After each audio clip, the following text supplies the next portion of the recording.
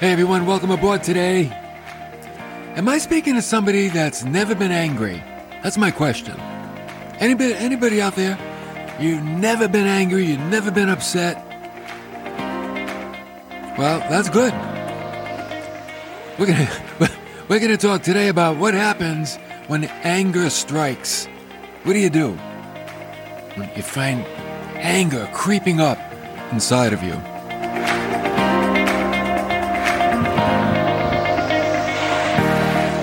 I think we've all had expectations at one time or another.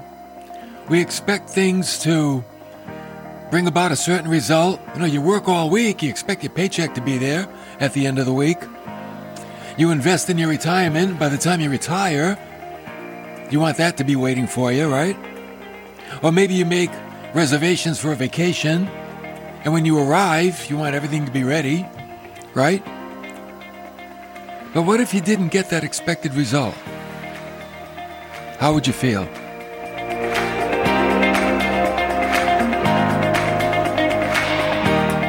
Could it be described as anger?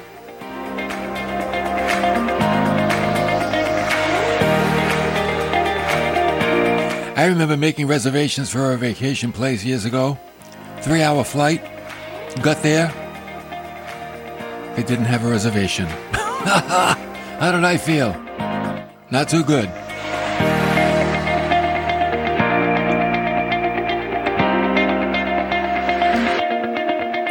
Now, here's the thing about anger. This is why we want to learn about it today. And we want to be protected because anger can be very debilitating. Oh yeah, it can. It can freeze the thinking and the emotions. That's what it does. Now, we're in a series about the life of David, and the reason we're teaching this series is because, like I've been saying, his life can parallel our life at times.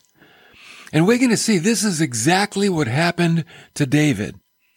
The expectations that he had were not realized, and man, did he get angry. Oh yeah. We're going to see just how angry he really got. He had high expectations because of a job well done. But those expectations were not fulfilled. As a matter of fact, he was insulted as a reward for his efforts. Wow. Imagine thinking you're going to get paid well for something you did and you get a slap in the face instead. That'll take you off, won't it? So here's a little background to our story. It was customary in those days for wealthy men to hire shepherds to keep their flocks of sheep and goats and what have you. Now, this was the time of year when the sheep were to be sheared.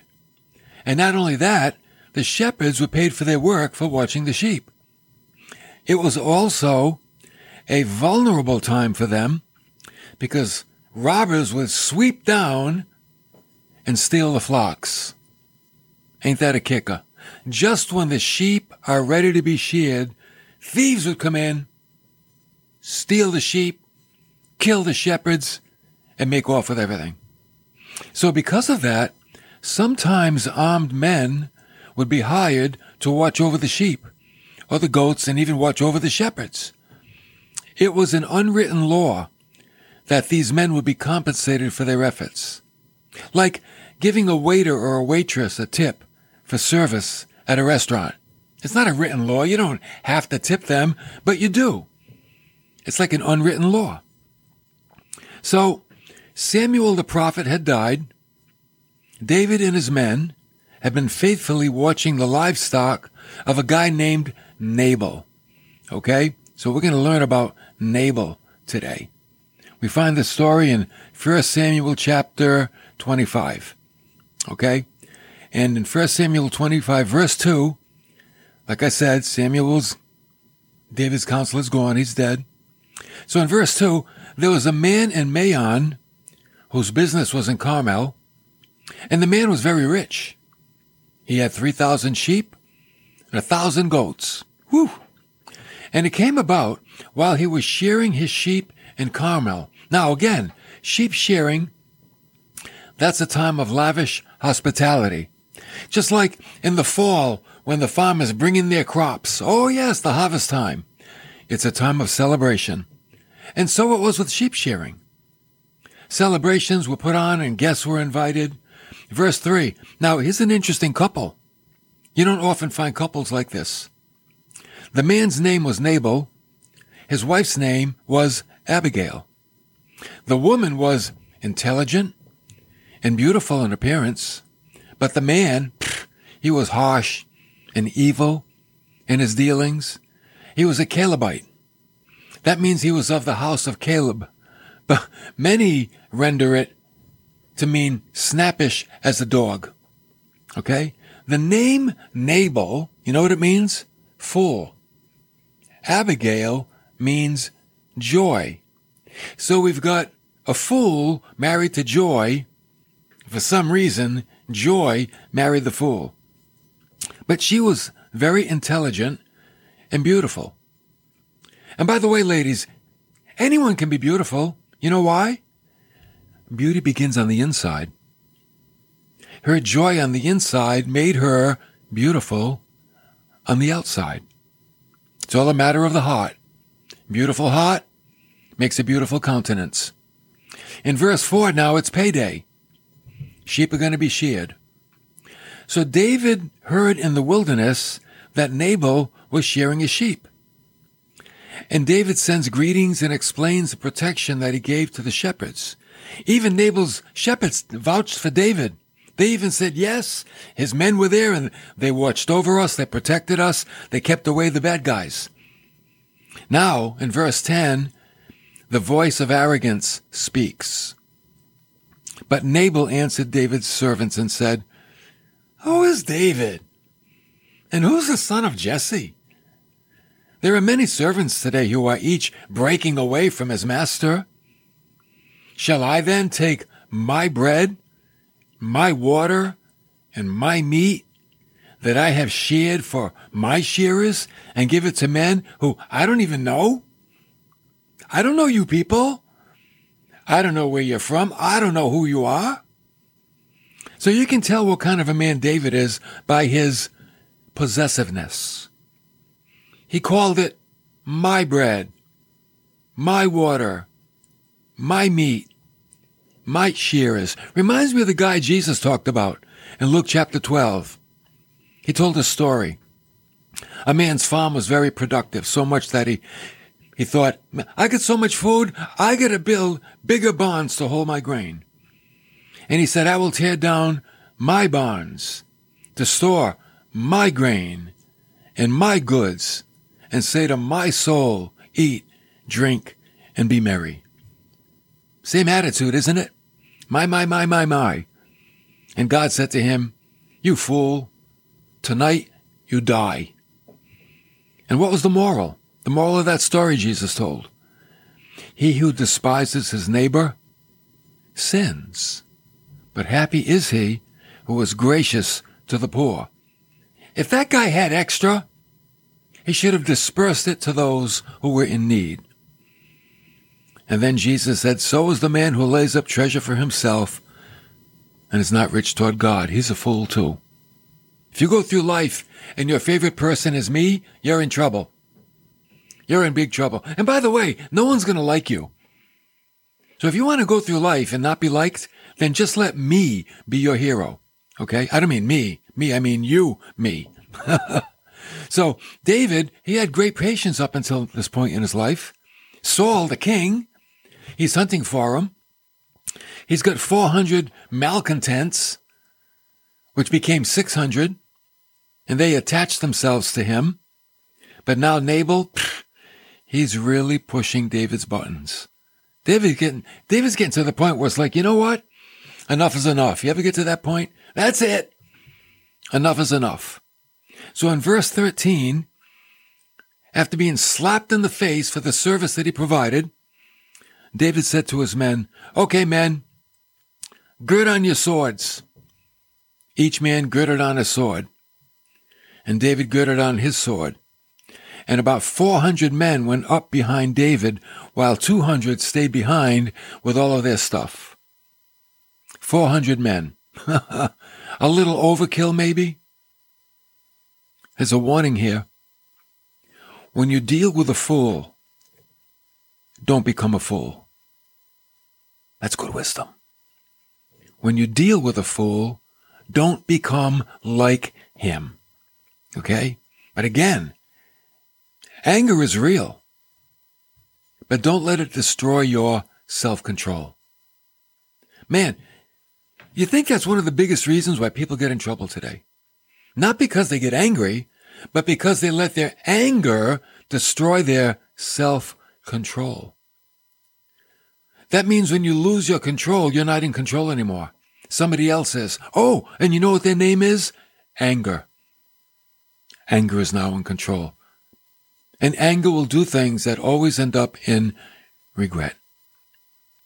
See, rage is difficult to satisfy, if not impossible. This is why we can't even give it an opportunity in our life. You can't. Remember when Saul went into the same cave David was in for a private purpose? David was in the cave too. And he had an opportunity to get rid of Saul.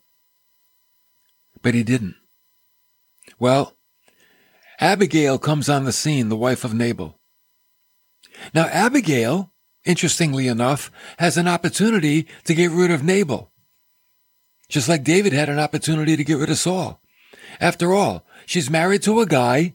He's ignorant, arrogant, miserable, selfish, cruel, cheap, unappreciative. He's all those things. That's a fool. So you would think, okay, why not just let the chips fall where they may?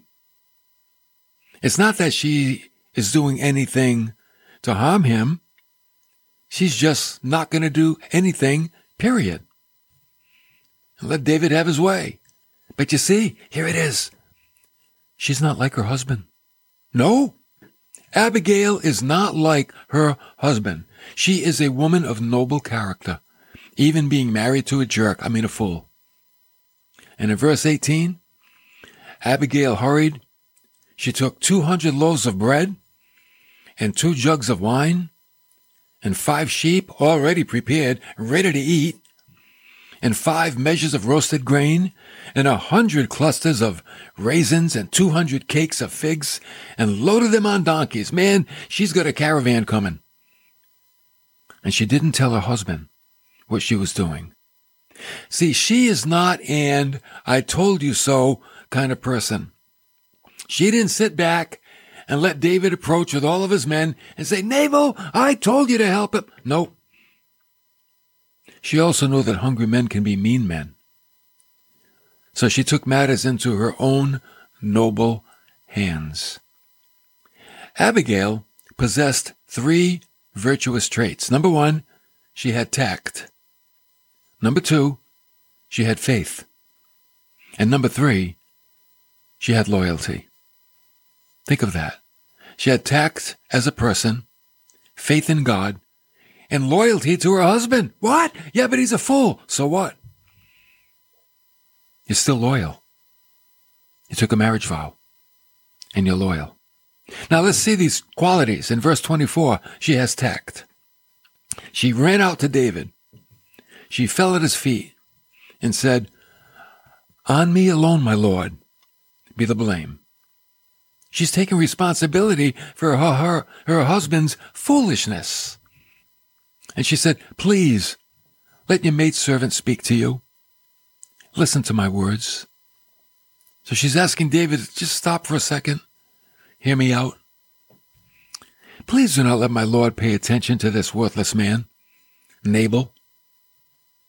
For as his name is, so is he. She's not making excuses for him.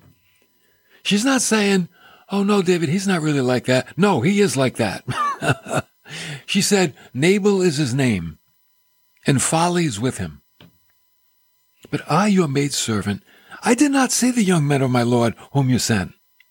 See, she's the head of the house, and she didn't know that the messengers came. So she's taking responsibility for the decision that was made in the household that would have been her decision had she been there. And she would have rewarded David and his men. And that's why she's going out with this caravan of food to reward him. Secondly, she has faith in God. She said, "Please forgive the transgression of your maidservant. I overlooked it, sorry. For the Lord will certainly make for my Lord an enduring house, because my Lord," speaking of David, "is fighting the battles of the Lord, and evil will not be found in you all your days."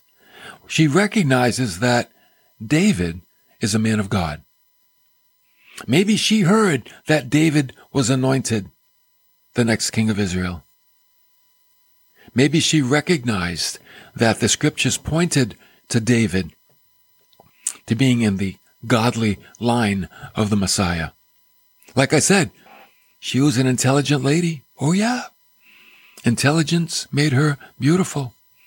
She was very discerning, very smart. That's a very attractive quality, discernment. A discerning woman is a beautiful woman. And then she possessed loyalty in verse 36. Abigail had stood between her husband and death. She was loyal. She could have got rid of the guy, got the insurance, inherited everything. But no, that wouldn't be right. See, when you know the right thing to do, you have to do it. That's virtuous. So Abigail came to Nabal, and she said, listen, she told him, actually the next day. She came to Nabal, and behold, he was holding a feast in the house. She was probably coming to tell Nabal, hey, listen, you got to take care of these guys. But he was having a big feast. All his friends were invited. It was like the feast of a king, it says. And Nabal's heart was merry within him. Why? Because he was drunk. Because he was drunk, she did not tell him anything that happened. She waited till the morning. And then the next day, she got up and she told Nabal what happened. And you know what happened? I'm going to tell you what happened. God's justice. God's justice happened. In verse 37, in the morning, when the wine had gone out of Nabal, he sobered up. His wife told him these things. David was coming out, 400 men. They were angry. Oh, they were going to take you down. And his heart died within him, so that he became like a stone. It's like he fainted. In verse 38, 10 days later, the Lord struck Nabal, and he died. God did it. God took Nabal out. God did what Abigail kept David from doing. That would have been sin for him. That would have been bad news for David. See, here's the thing. Here's what I believe. And we're not rejoicing in Nabal's death. This is a story to teach us how to learn to wait on God. That if we do the right thing, we make room for God to do the right thing. But if we do the wrong thing, we shut the door on God. And God won't move. See, God doesn't honor us when we do the wrong thing. Oh, but he does honor us when we do the right thing. And that's why he honored Abigail. She was tactful. She was faithful. And she was loyal. And she lived in all of those attributes. And God honored that. And God took Nabal out. God had enough. He had enough with this guy. God blessed him, made him wealthy, gave him everything, and the guy was unappreciative. He was stingy, ungrateful. So God's like, Nabal, you had your chance. You're out. And he was out. So there are 3 lessons that we can learn from this account. Number 1, be wise. Whenever you see a conflict rising, be wise. Do not handle it in the emotions or the energy of the flesh. See, David was going to do that. Thankfully, Abigail came out and turned him around. Don't handle conflict in the energy of the flesh. I'll tell you why. You'll be sorry. Oh, yes, you will. Weigh the facts. Don't jump to conclusions, and ask God for wisdom. Okay? Number 2, second lesson to learn. Be balanced. Handle each conflict separately and use fresh patience every day. You can get to a point where you let things build up inside of you that are unresolved, and then the final straw that broke the camel's back, you explode. That's why we can't have unresolved issues in our life. We have to resolve them as they come. Don't let them build up. Maybe for David, this was the last straw. Between Saul and the malcontents, and now this guy. That's it, I've had it. Resolve each one as they come up in your life. And then thirdly, the third lesson we can learn, be honest. Learn to wait, and don't do anything hasty. Later on, David wrote a psalm. Maybe he was thinking of this situation. And he said, I waited patiently for the Lord, and he inclined to me and heard my cry. He brought me up out of the pit of destruction, out of the miry clay, and he set my feet upon a rock, making my footsteps firm. It's Psalm 40. David wrote many beautiful songs based on his own experiences. Now, your situation may not change, but when you wait on God, you will change. I think that's the key. It's not so much about changing the situation. It's about changing us.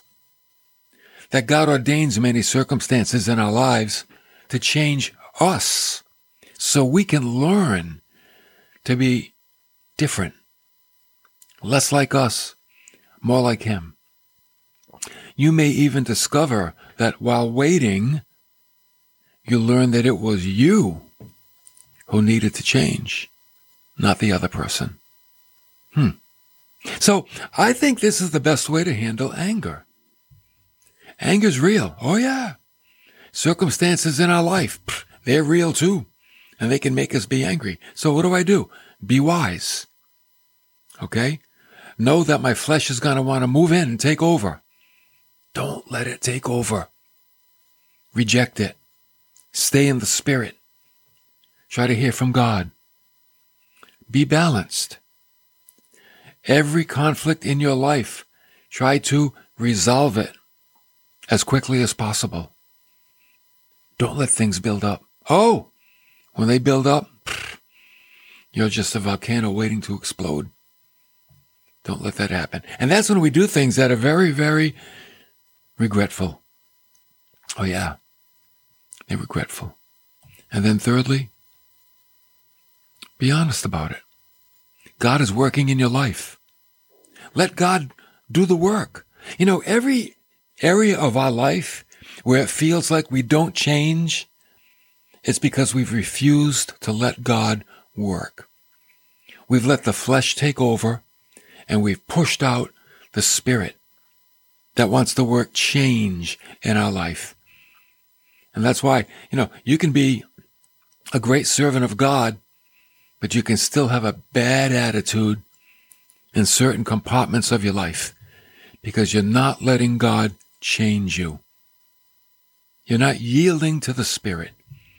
Don't ever let your service to God override the fact that God wants to change you, because your service to God means nothing if you don't let God work the changes into your heart.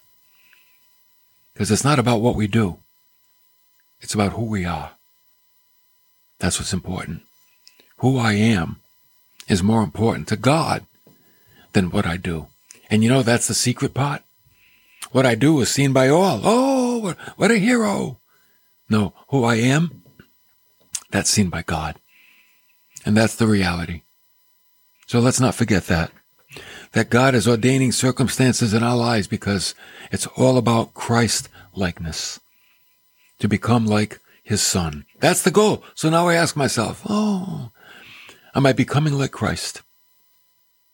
Well, I know we all have a long way to go, but look at certain aspects of your life. In some of them, you might be doing well. Yes, I am. In others, we need to be more sensitive to the working of God. Say, yes, God, in these areas, I'm not. And maybe I'm not like Christ in the realm of my anger, or the way I handle conflict, or maybe I hold a grudge and I don't resolve things. I carry them. Those are the places that we have to yield to the Spirit and let God bring the changes in that need to be changed. Because I'll tell you what, that's the most important part of your Christian walk. It really is. It's the most important part. Who you are on the inside is much more important to God than what people see on the outside.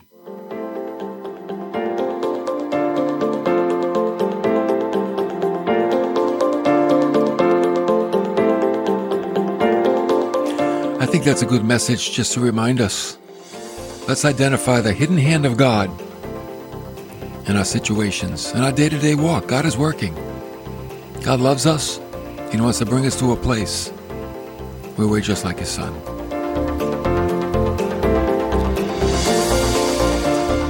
Next time we're together, we're going to see the danger of falling back. Don't do it. And you'll see why.